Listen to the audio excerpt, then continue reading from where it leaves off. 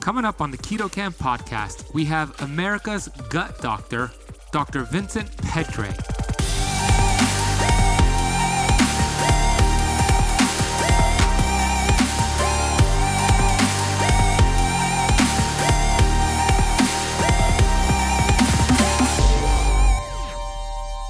But everybody's focusing on like how horrible this virus is. And I don't hear people talking about like, how about the immune system? How about the terrain? The body, the person. You know, Louis Pasteur, they say that in his deathbed said that it was the terrain, that it wasn't the bacteria, that it was the important thing was the terrain, your body.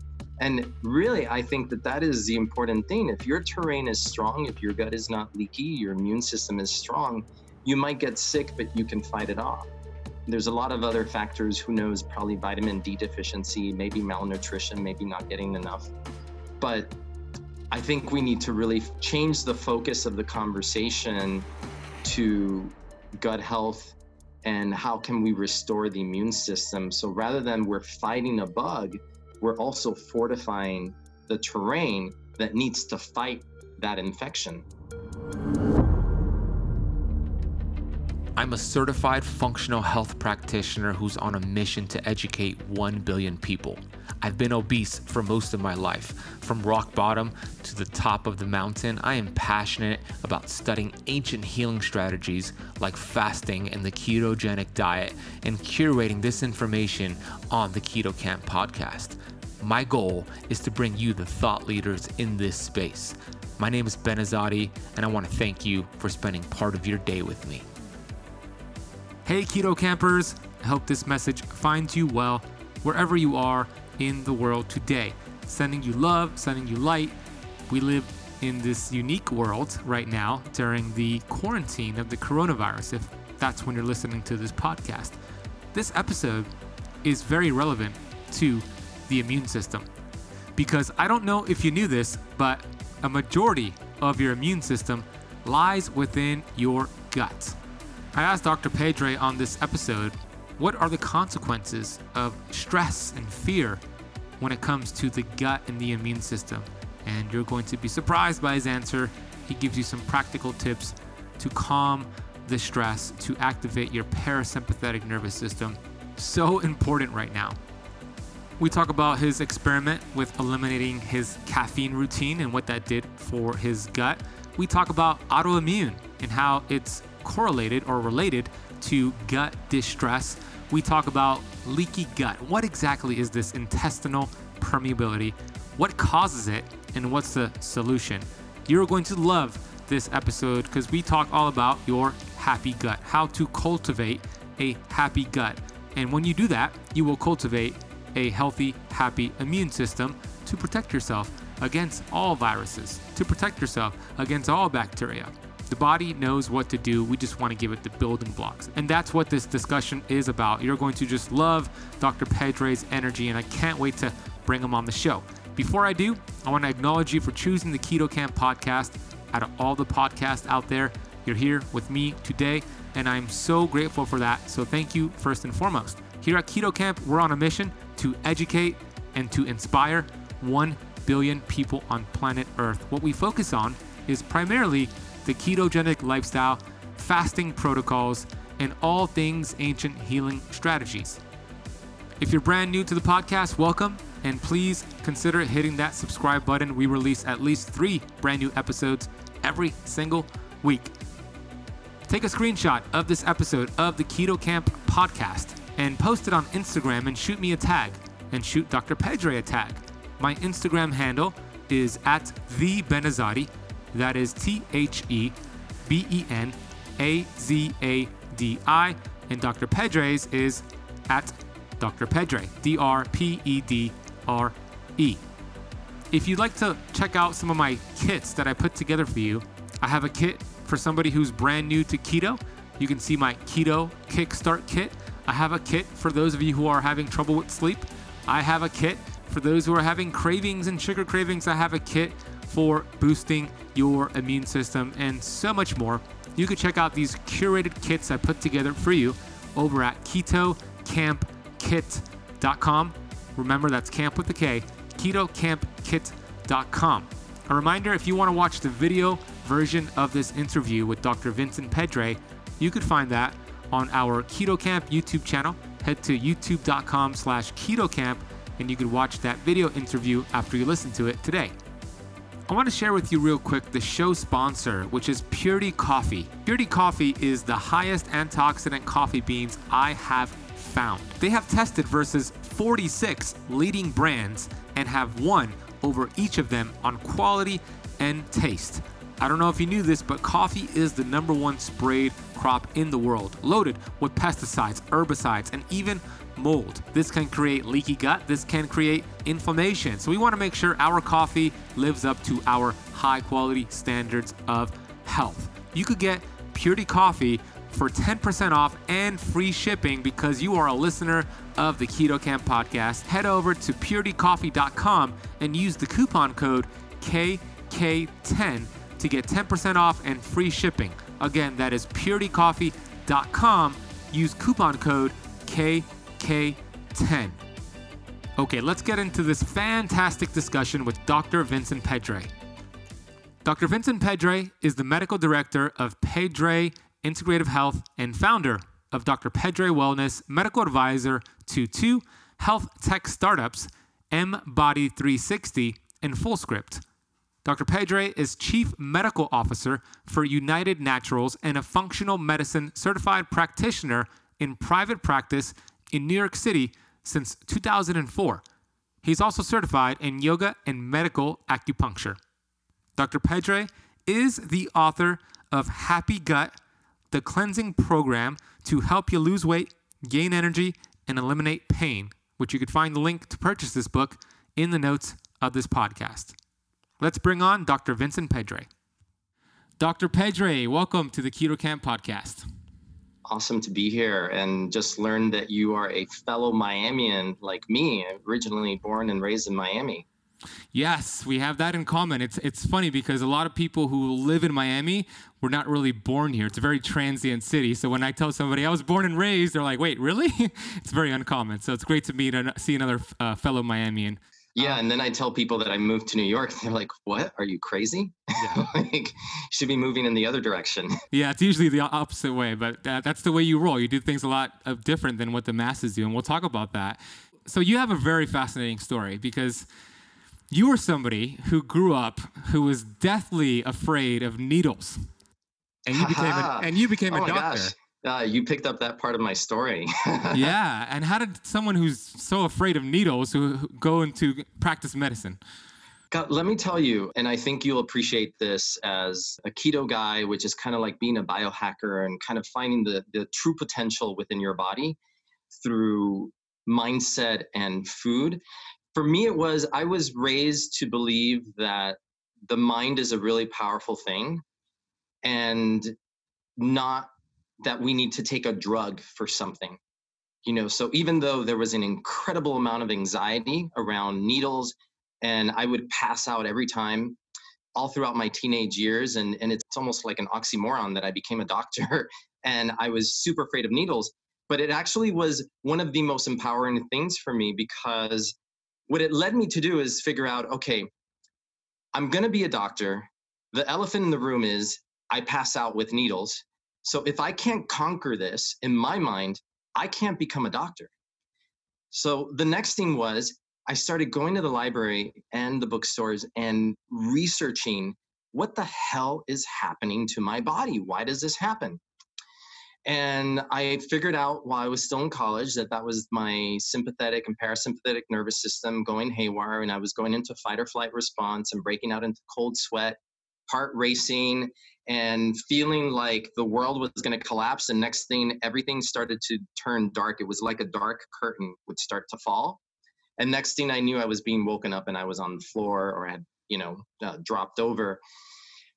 But it led me to my life work, because through my research, I discovered a book by Dr. Herbert Benson. It's called The Relaxation Response. And it totally made sense to me. What was happening to me, which was part of the autonomic nervous system, which we think is not under our control, but there is a way to control it. And through the exercises in the book, which really focused on breath and counting And so I started following his breathing exercises, which really are diaphragmatic breathing to engage the parasympathetic nervous system and relax the body. And that led me to yoga and then to guided meditation. And I used to listen to, you would probably chuckle at this. This was 95.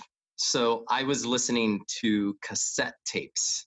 I mean, not even, like the old Walkmans with the headsets, and listening to guided meditations, doing the breathing exercises. And the true test for me was going to be I had to get the Hep B vaccination series to be allowed to go to medical school. And I was building up to that. And I was doing this every day. So imagine I'm 21 years old, learning how to meditate back in the mid 90s when meditation was not common at all. And I was just determined to figure out, how do I hack my body? How do I hack the response my body is giving me that is almost felt like it was uncontrollable, subconscious? And I was finally, through a combination of breathing and my own internal guided imagery. So back then I used to just take myself in my mind to a place that I felt really relaxed. And it was usually an island on the beach. I'm lying in a hammock and under a palm tree. And so I would use the combination of breathing and the guided imagery. And I went to get my first vaccine, and I felt my heart rate starting to raise, and I felt a little bit of the cold sweat. And then I just started doing my breathing, and I didn't pass out. And I had that one time, and I had to get 3 vaccines. But I knew at that point, I was like, wow, like I think it was like 7 months of meditation that I had been doing, breathing and meditation exercises to get to that point, which is kind of important, I think, for people to hear, because people start doing these exercises and they expect to have a response in a month. But I really dedicated myself, and I was like, you know what? I want to become a doctor to help people. And if I have to conquer my fear of needles, then I need to figure this out. And I can't back down. I wasn't willing to back down. If you know anything about me, I'm not the type to shy away from places that stretch my comfort zone, even though there was a lot of fear at the time around this and worry that if I couldn't conquer this, I wasn't going to be able to become a doctor. Lo and behold, my first day at Gross Anatomy, one of my classmates, I look to the left, he starts turning pale, drops to the floor, and there I am standing, and I'm like, you know what? I don't know why I had this fear of needles, but I have no problem seeing a dead body. And then once I was in the OR, I discovered that I had no issues with seeing blood. So it was just around needles that I was nervous. And maybe there was a bad experience when I was a child. But honestly, I look back at that and I think, had that not happened, and had I not approached it instead of an obstacle that cannot be conquered, or what if I had a mentality that you have to take an anxiolytic or medication to conquer this, I would have completely disempowered the body's ability to conquer these things. And it honestly is part of what led me to my life work, which is all about mindset and using both the power of nutrition and also the power of your mind to heal your body. Amazing story. I acknowledge you for conquering that fear and using it now to conquer other areas of life. I was cracking up when I heard that story about the classmate that passed out during the cadaver. You could have shared your secrets with him. Be like, I've been there, dude. I could share this with you. I could help you out. You know what's funny is I was kind of embarrassed at the time that I was meditating, because it was so kind of, it was very fringy. So I continued meditating throughout medical school, especially my first year. Extremely stressful, because one semester of medical school is like 3 semesters of college. And they used to know me as the Zen guy. I never got stressed. And my secret was that I had been meditating for 9 months by the time I started medical school. So if you're going to medical school and you're listening to this a month ahead of time or years, meditation might be a good practice to pick up. What kind of meditation was it? Was it guided? How'd you start with it? Back then it was, 21-year-old, your mind is like a racing monkey. So I needed to listen to meditations that told me what to do. So it was always some sort of guided meditation. And that was kind of my entry point into it. And eventually, over the years, I mean, my meditation techniques have evolved. And what I realized, because I've used a lot of different techniques, the only one I have never used, because I've never really felt attracted to it, is transcendental meditation and saying a mantra.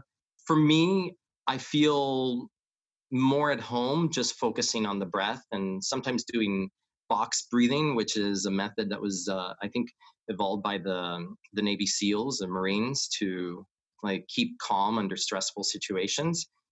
But it's evolved over the years and started with what spoke to me at the time. And that's what I tell people is that if you're going to start meditating, like there are so many different styles of meditation. Like you just need to find the one that works for you now, and that might be your entry point into meditation because maybe your mind just runs too much and you need someone to tell you what to do, maybe a sequential guided body relaxation. And eventually you get to a place where you can just jump into meditation. I mean, I can just close my eyes and start breathing, and I can get myself there really fast. And I'll stay meditating for like 30 minutes and it goes by like that. Feels like it was just 5 minutes. Amazing. What other consequences does stress have on the body, chronic stress? Oh God, I mean, so many things. And what I see in my gut health specialty is that it increases the gut permeability. Because if you're supercharged with catecholamines, then your body is actually, it's going to affect your gut microbiome, and that's going to affect your tight junctions, which are the connections, it's like Velcro-like connections between the cells in your gut. But we know if you're in fight or flight, you can't digest well. So it can actually cause vagal nerve malfunction. For those who don't know what the vagus nerve is, it's one of the longest nerves in the body. Vagus means vago in Spanish, which is lazy. So, and they call it that because it's almost like a lazy river. It's really long and it innervates pretty much all of the internal organs, the entire digestive tract. And vagal tone controls things like secretion of digestive enzymes. So if you lose vagal tone, you're not going to digest protein well. You're going to eat a piece of whatever it is, chicken, beef, fish, and it's going to sit in your stomach and feel like a brick. And if that happens, it's because you're not producing enough stomach acid to break down the protein. And I think part of the reason that happens for people, especially young people, because as we get older, there can be loss of gastric acid secretion just from aging of the cells. But for younger people, I think the number one culprit is stress. And then if you're not breaking down your protein properly, then you're not going to get the amino acids your body needs for all sorts of processes, including the building blocks for neurotransmitters to stay happy and feel satisfied in life. Yeah, it's huge with my audience and the clients that I coach as well, because I see that. I see so many people on the go. They're mindlessly eating. They're not allowing those stomach enzymes to be produced, especially with somebody. When I teach somebody to transition from a standard American diet, high carbohydrate, high sugar, to more of a ketogenic approach short term, the number one reason I see people struggle on keto is they don't have the bile to break down the fat. So I have them eat a whole bunch of bitters. I have them put some lemon and limes in their water. I have them stimulate the digestive enzymes to break it down. And I teach them what you just said, to be relaxed, to get into that parasympathetic state, because it makes all the difference.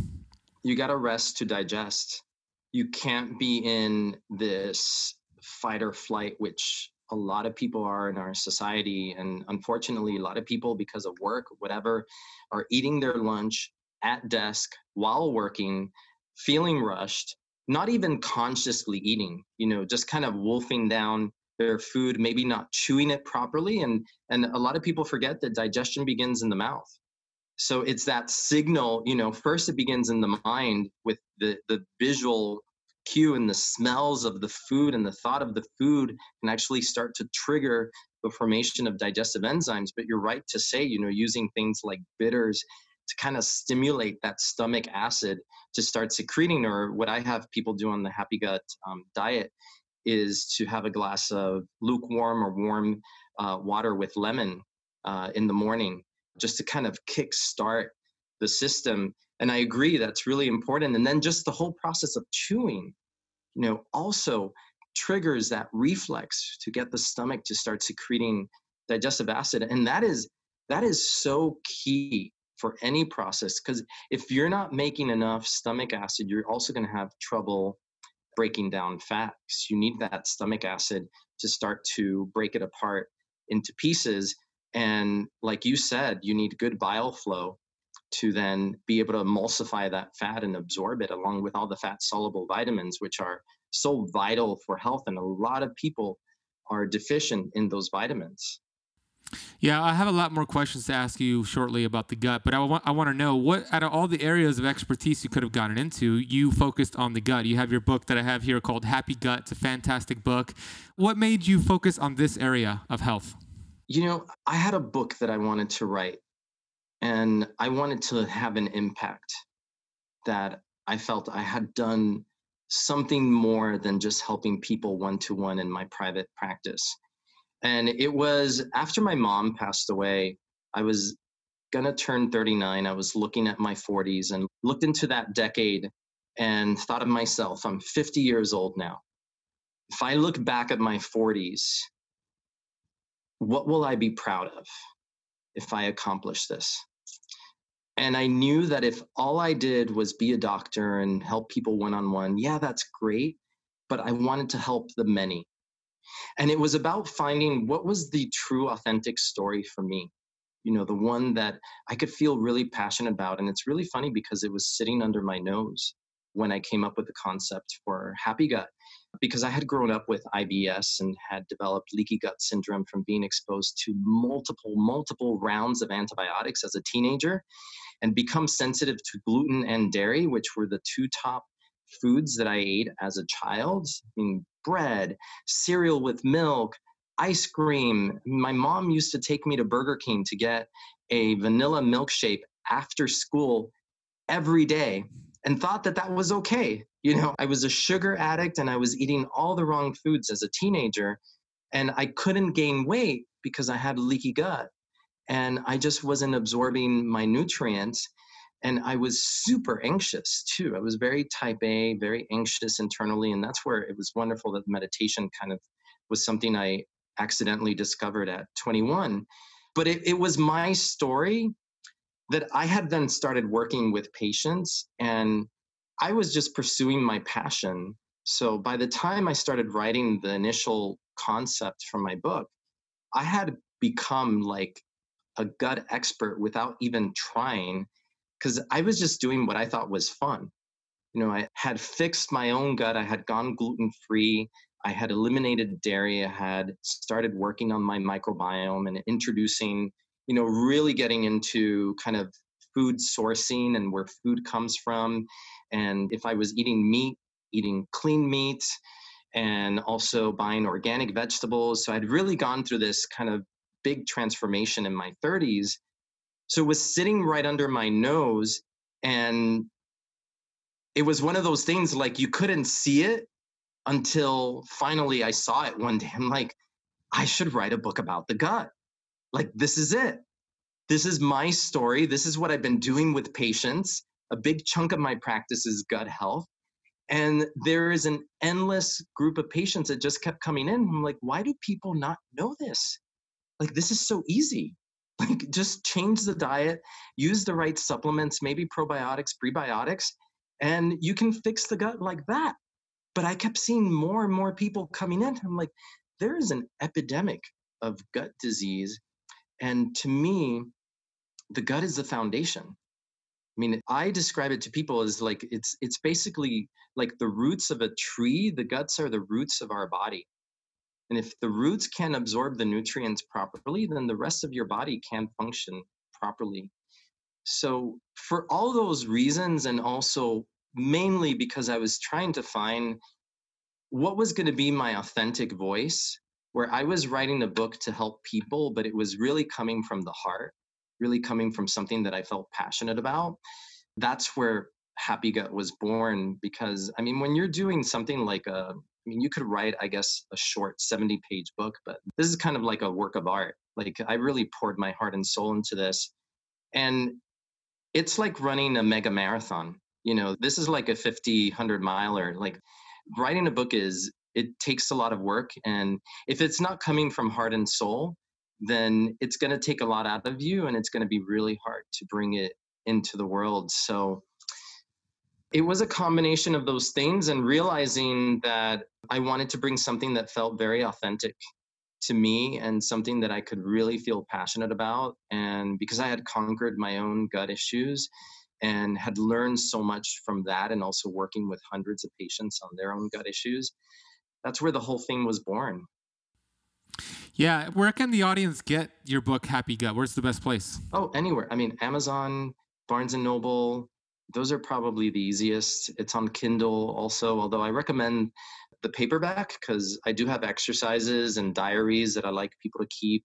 Because I think it's very important when changing food behavior to really, at first, without changing your behavior, document what you eat and document how it makes you feel. And I think making that connection, which is basically taking eating from the unconscious place and bringing it into consciousness, like really starting to understand, like, oh, if I eat this way, I'm going to feel this way in the afternoon. And I think that's one of the key ways that you change people's behavior is by first making them really conscious of how those behaviors affect them. And I know you're probably very keen about that, because the keto lifestyle has really become about becoming conscious of how food affects you and how it makes you feel. Because really, for me, the focus has always been, in some ways, selfish. I wanted to be able to operate as optimally as possible. I mean, I was working 12-hour days with patients, and I was feeling run down by the end of the day. And when I started working on my gut health and fixing my diet and changing the way that I ate, I started seeing that my stamina increased. And actually, 3 years ago, I led a group on my cleanse. And as part of that, I cut out coffee completely. I didn't cut out caffeine because I do believe strongly in green tea because of its anti-cancer and detoxification potential. It is great for phase 1, phase 2 liver detox. So I always include it as part of my cleanse because it's one of the best ways to help the body shed toxins. But I took caffeine out and my energy surged. It didn't go down. I actually felt better once I took coffee out of my diet. I was already drinking at least 2 cups of caffeinated, maybe 1 decaf per day because I was starting to crash in the afternoon. But I've always been one that walks my talk. And if I'm going to, I led a group through my cleanse and I said, I'm going to do it with you guys. And I didn't realize what the caffeine was doing to me. When I weaned myself even slowly off of caffeine, after I stopped it, I had migraines for 3 days. Yeah, it was pretty intense. And when you realize that, like, I wasn't having migraines, and a lot of people are like, well, this wasn't affecting me when I was taking it. But now sometimes you feel the effect of the food in the reverse when you take it out and your body then expresses the ramifications. I had some pretty bad migraines for 3 days after I completely stopped the caffeine, and I had weaned down. So I was doing like half decaf, half calf. And once I went off, my body just went like, hey, I'm going to show you what this was doing to you. And since then, 3 years, I have not gone back to drinking coffee. And my energy is even, like pretty much all day long, unless I have like a really rough day. I can pretty much stay even keel all day. And I can't say that was happening with coffee. And I know a lot of people, so I want to qualify that because there's a lot of keto people who drink coffee. And I know there's a big thing with the MCT oil and the grass-fed butter. And I was actually doing that before I quit coffee, was the bulletproof coffee. Yeah. And I think it's different for different people. So let me qualify by saying that I'm a slow caffeine metabolizer. So genetically, I don't clear caffeine quickly from my body. So the morning caffeine is still making me jittery in the afternoon. And then that afternoon coffee I was having to make it through the day was affecting the quality of my sleep. But even I can tell you, I know people who are fast metabolizers, and you can just know without doing a genetic test. If you're a fast metabolizer, you can have a coffee at 10 p.m. and go to sleep and sleep the night. But I have a friend who was doing some biohacking and just observing, he's a fast metabolizer, but using the Oura Ring to figure out what is his sleep cycle. And he found that even as a fast metabolizer, having caffeine after 2 p.m. was affecting his deep sleep. Mm-hmm. So it's something for everyone to think, because deep sleep is really important. That's when your brain is doing its garbage dumping process. It's getting all the stuff that doesn't need to be in there and moving it out through the lymphatics. It's really important to get that deep sleep to feel restored when you wake up the next day. Yeah, so many good points there. And the thing about coffee is why I just made a video about this yesterday. It's doing well on LinkedIn. Most coffee is sprayed with pesticides and herbicides and even has mold, which what does that do to your gut? It'll open up your tight junctions. It'll poke holes in there. And to mention also, 25% of the population is extremely mold sensitive. Mm-hmm. Meaning that if you're in that 25%, so 1 out of 4, if you're exposed to mold, it's going to mess up everything in your body. It's going to scramble your mitochondria. You're going to be fatigued. You're going to be mentally foggy. And a lot of times people don't know where it's coming from. They don't realize you could be doing it to yourself. It could be environmental. But that's a really key point there is, and something that I talk about a lot, is the quality of the food and knowing where your food is coming from and the sourcing. Right. Yeah, mold messed me up, Vincent. I lived in a house, Miami, Florida, humidity, a lot of mold here. Lived in a house that had extreme mold damage. So I was there for 4 years before I discovered it. Sold it, got out of the exposure, but I'm dealing with the ramifications and I've detoxed a lot of it, but my dog is dealing with it. So yeah, mold is a serious issue for a lot of people, and it is on coffee and it's on food. It's in the bulk bin nuts and seeds we're getting at Whole Foods. Hey, Keto Camper, I want to interrupt this episode real quick and let you know about a product I've been using to reduce inflammation and to get better sleep. When it comes to the CBD space, it is like the wild, wild west. And the company I've discovered is Dr. Phillips Formulations. It is pure, safe, potent, and yes, it's formulated by a doctor. They bring over 20 years of medical experience to their CBD oil. They have a proprietary formulation which combines pure, high-quality ingredients with the knowledge of a board-certified physician. They have tinctures that are internationally certified for non-GMO. And here's what they also have: keto CBD fruit chews. Yes, they are keto friendly, they taste delicious, and they're a great way to reduce inflammation in the body. The third thing that I use from them is the topical cream. There's very few, if any, CBD products on the market that can compare to this. I use the topical cream when I have some soreness, maybe in my lower back. I put this cream and the next morning the pain is gone. We have worked out a deal for Keto Campers to get 15% off your order by heading over to drphillipscbd.com/ketocamp. Dr. Phillips CBD is spelled drphillipscbd.com/ketocamp. Remember, that's camp with a K. Let's get back to this episode. So back to the leaky gut point. What is leaky gut? Explain it to people. And what percentage of the American population do you estimate has a variation of leaky gut? Wow. Okay. So one way that I explain leaky gut is your gut is one cell layer thick, and that's it. It's really thin, the gut lining, the inside of the gut lining. And if you think of it, it has to be permeable, right? You can't have an impermeable surface. It's got to be permeable so you can get the right nutrients through. So one way I describe it is it's kind of like a cheesecloth, and it has really tiny holes in between the tight junctions. So the connections that are these proteins that connect one cell to the other are like Velcro. So imagine each cell that's lined up is connected to the other through these Velcro-like tight junctions. Now, when you get an increase in gut permeability, which can happen from being exposed to antibiotics, from taking an over-the-counter medication like an NSAID, like ibuprofen, from being exposed to stress, alcohol, even just a bad diet, which then causes a dysbiosis imbalance between good and bad bugs in the gut, then those tight junctions, and I will mention wheat, gluten, because gluten by itself can cause the expression of the protein zonulin, which is what controls the degree of connection in those tight junctions, almost like a dimmer switch. So your gut can kind of increase and decrease permeability, sort of the way you would brighten and dim the lights. So if your gut starts becoming more permeable, then those connections between the cells start to loosen up. And imagine now you've got an open pathway between the cells that wasn't there before.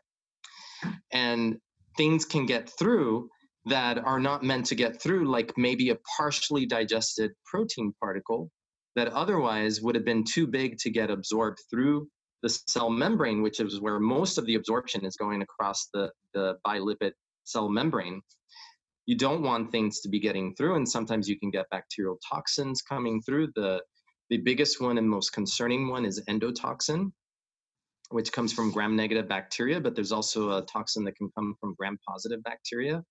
And that is a huge instigator of the immune system.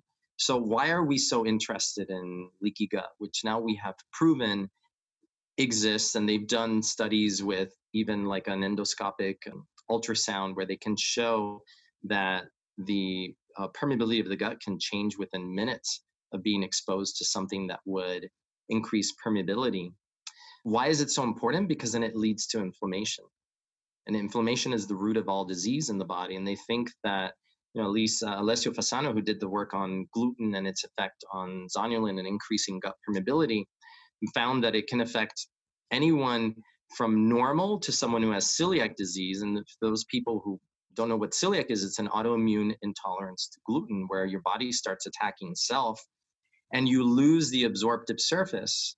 So if you imagine the inside of the small intestine is folded inwards onto itself, and it has a lot of finger-like villi that basically, kind of like a shag carpet, increase the absorptive areas. So now you've got this giant absorptive area to be able to absorb the nutrients that are coming in through the food. The small intestine itself, which is about anywhere between 16, 20 feet long, is as big as a tennis court. So it's really wide surface area. And the way the body accomplishes that is by folding it inwards and having all these finger-like projections. And within all those projections, if you zoomed in, you would see the cells bound together by these tight junctions. So if you see that start to open it up, on the other side of that single layer is what I call the neutral zone, or the lamina propria. And that's where white blood cells hang out, patrolling the area, seeing what's coming in through the gut. And we know that 70% of the immune system is all along the gut lining. So they think that the primary dysregulation that happens for someone who eventually develops autoimmune disease is happening in the gut. And even people who develop autoimmune markers that might not even have gut issues, because this is one thing that I learned, is that you almost have to assume that someone has leaky gut if they're already presenting with other symptoms. And a symptom to me, or a sign, let's call it a sign because it's not a symptom, would be autoimmune markers in the blood, with or without gut symptoms. And there might be symptoms like hives, like a skin manifestation, or there might be joint inflammation, joint pain. So I had this patient who came from India, and she had migrating joint pains, and she had developed hives right before she saw me. She had read my book, had already started taking gluten and dairy out of the diet, and her hives had started calming down. And by the end of 1 month on a gluten-free, dairy-free diet, the hives were almost completely gone. She had no gut complaints whatsoever. And sometimes people will say, I don't have something, and I'll ask the same question different ways to see if they give me the same answer, because sometimes people don't volunteer information right off the bat, or they're not completely conscious of what's happening in their body. So sometimes I try to trick them just to see if they don't give me a consistent answer. But she gave me a consistent answer. No gut problems whatsoever. Bowel movements normal. But she had migrating joint pains, and she didn't have a tick-borne illness. I checked for Lyme. And I did a gut test, found that she had a parasite, and that she also was growing yeast in her gut. Completely unaware of this, but she had been eating a lot of rice and a lot of processed carbs after moving to the US. But I think also in India, she had been eating that. And lo and behold, we treat the parasite, we treat the yeast overgrowth. Her migrating joint pains disappear completely. She still had autoimmune markers in the blood that people were trying to put her on steroids. They were trying to convince her to go on biologics. All I did was look for the underlying root cause. Again, the gut is the root system of the body. So to me, it's the foundation. And in this person who had no gut symptoms whatsoever, she was harboring a parasite and yeast. And by correcting those things that were causing inflammation and correcting her diet, working on the leaky gut that had resulted from that, her symptoms completely resolved and never came back. And she was also, by the way, feeling really fatigued that she was attributing to being the mother of a 4-year-old. The fatigue disappeared. So it's remarkable. I think more people are walking around with leaky gut than we realize. And there's not a particularly good test to know if you have leaky gut. There's one called the lactulose mannitol test, where you look at a ratio between the amount of lactulose that's absorbed to mannitol and how much is excreted in the urine. But that can only pick up leaky gut in the small bowel and not necessarily in the large intestine, which happens in certain disease states like Parkinson's. They don't have a leaky small intestine, but they get a leaky large intestine.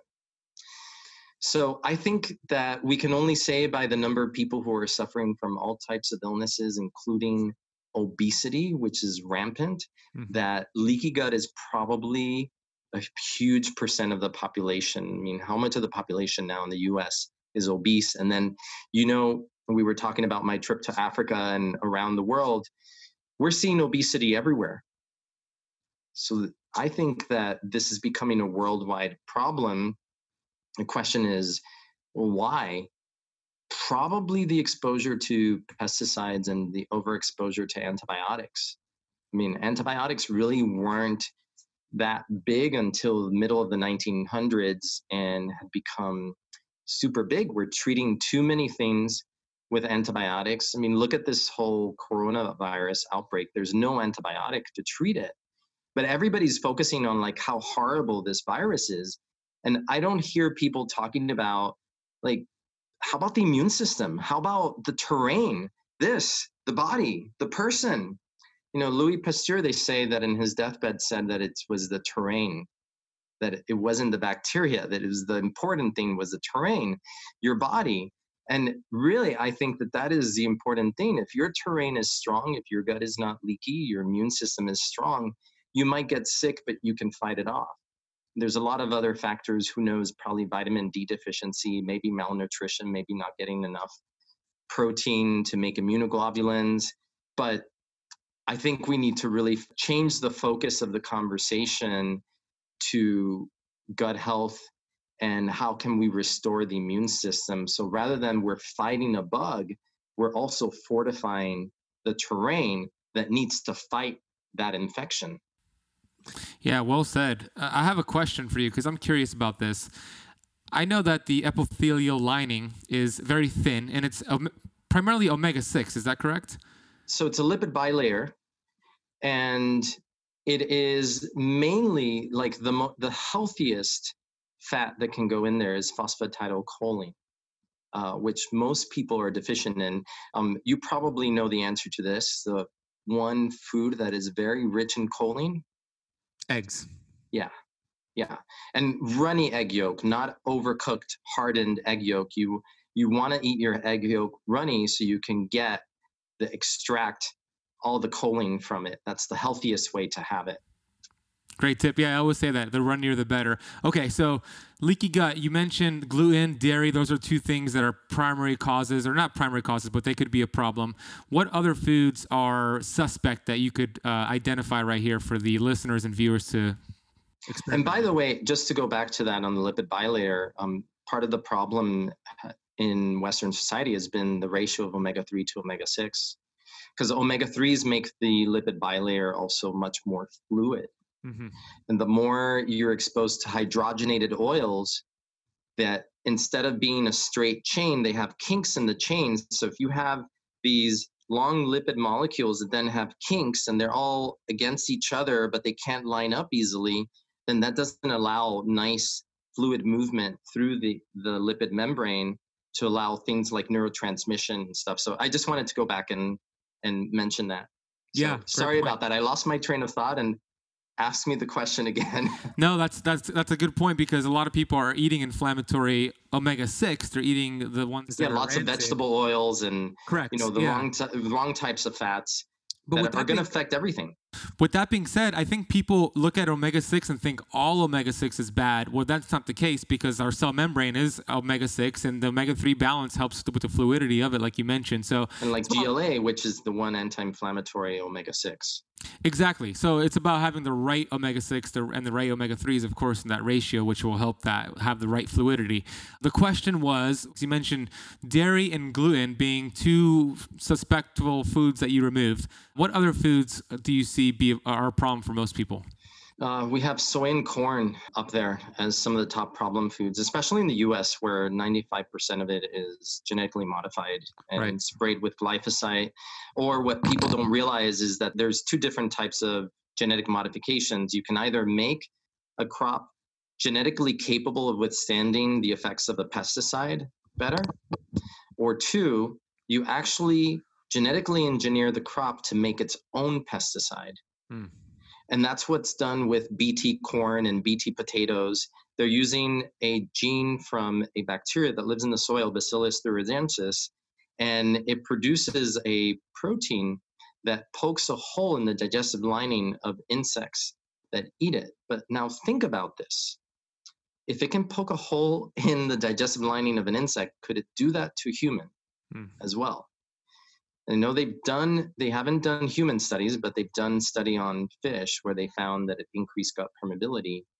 So, and then glyphosate, which is the pesticide that's used on genetically modified corn and soy, which is, the biggest crops in the US, which I learned when I was at a conference in the UK, that I was surprised to learn this, that Korea imports most of its soy from the US. and I was lecturing on genetically modified crop. And so they were like stunned, and then came up to talk with me afterwards and be like, so what you're saying is we're probably importing genetically modified soy? I'm like, yeah, thanks to the US. We are the health innovators of the world, and we are also the disease exporters of the world. So those are two of the bigger ones. And glyphosate, which is sprayed on these genetically modified crop, if you look it up, it's basically a chelating agent, and it's patented as an antimicrobial. So it's like an antibiotic. And if the food you eat is still contaminated with it, then that's going to affect your own microbiome. And that's a big problem, because once you're affecting the balance of the microbiome, that's kind of a cascade that then leads to leaky gut, because we're depending on the favorable bacteria to help maintain the integrity of the gut lining. So I do have a question about artificial sweeteners like sucralose and aspartame. Aren't those also a problem for the gut? Yeah, so some of these we call like sucralose is a sugar alcohol. And it may not be the case for everyone, but a lot of people are sensitive to these even artificial sweeteners. And you find a lot of products that now label themselves as sugar-free. And you might find like a lot of nutrition bars that are appearing on the market that are sugar-free. But then you look at the sugar alcohol content, and it's like 5 to 10 grams of sugar alcohols, and they're super sweet. So kind of they're hitting that part of the brain that wants sweetness. But the problem is that there are still parts of the microbiome that will metabolize those sugar alcohols, and they create gases as their byproducts. And they're going to make people feel bloated, gassy, and pretty uncomfortable. I've seen people's bellies just kind of pouch out from eating what they think is a health bar, but it's loaded with these sugar alcohols. We know also something like aspartame. I mean, they've shown that these artificial sweeteners increase the risk for cardiovascular disease and stroke, and they don't reduce the risk for diabetes. It is complete false marketing to say that they do. And it's unfortunate, because they get to call these drinks or whatever diet, but they're really not diet. Have you ever seen someone drinking a diet drink that is thin? I have, but they're fat on the inside. Yeah, they could be skinny fat. Exactly. Yeah, that's the only way. Yeah, great point. You're a wealth of information, Dr. Pedre, and I recommend getting his book, Happy Gut. What's your Instagram handle again? It's Dr. Pedre with the doctor abbreviated, so Dr. Pedre. And where's other places for my audience to find your work? They can find me on Facebook as Dr. Vincent Pedre, and come visit my website, happygutlife.com. Great And of website. course, read my book, which is kind of like a mind dump of so much knowledge. I mean, I wrote that book to be something that people could read, follow the program, but then keep on the shelf and use it as a reference when things come up. Because I have a whole chapter on symptoms and what types of tests to do to figure out what the underlying causes are. And I think that really my goal is to empower people, because there are not enough doctors out there who do what I do, but they can initiate the conversation if they go empowered with knowledge, like just saying, I read about these tests. What about these tests? Challenge your doctor and ask them, what else can I do to find the root cause of what's happening in my body so I can reverse it rather than treat it with a medication as a Band-Aid. Amen. We're dancing the same dance because we focus on cause over effect. I love it. I appreciate your work, and you live it to lead it, Dr. Pedre. I acknowledge you for showing up in this world. Like I said before we hit record, you're a man on a mission. I admire your work. I'm grateful to know you and chat with you on the podcast, and I look forward to doing the next one in person. Thank you so much for today. It's been an absolute pleasure. Thank you. Thanks for having me on.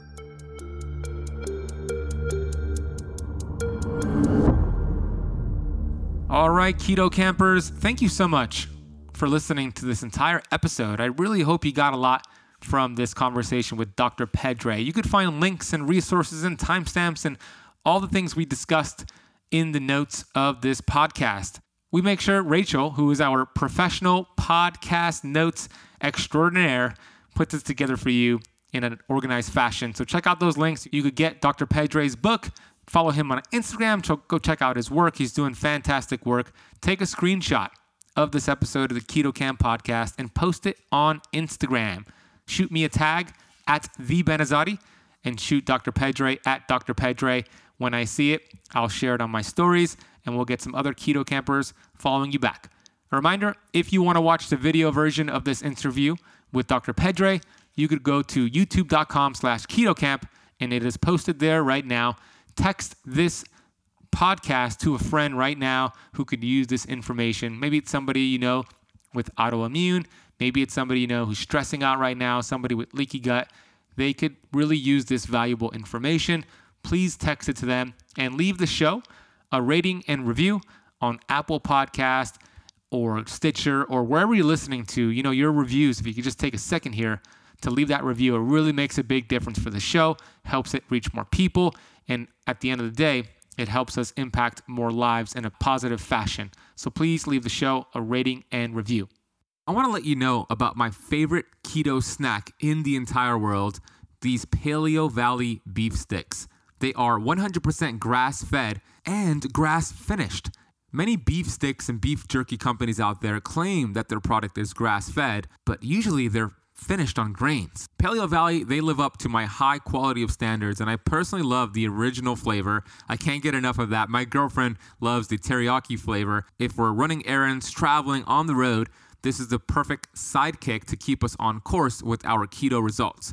We have an exclusive deal for Keto Campers to get 15% off your entire first order by heading over to paleovalley.com, entering the coupon code KKA to get 15% off. That is paleovalley.com, coupon code KKA. I want to thank you so much for listening to this entire episode of the Keto Camp podcast. You'll hear me on the next one.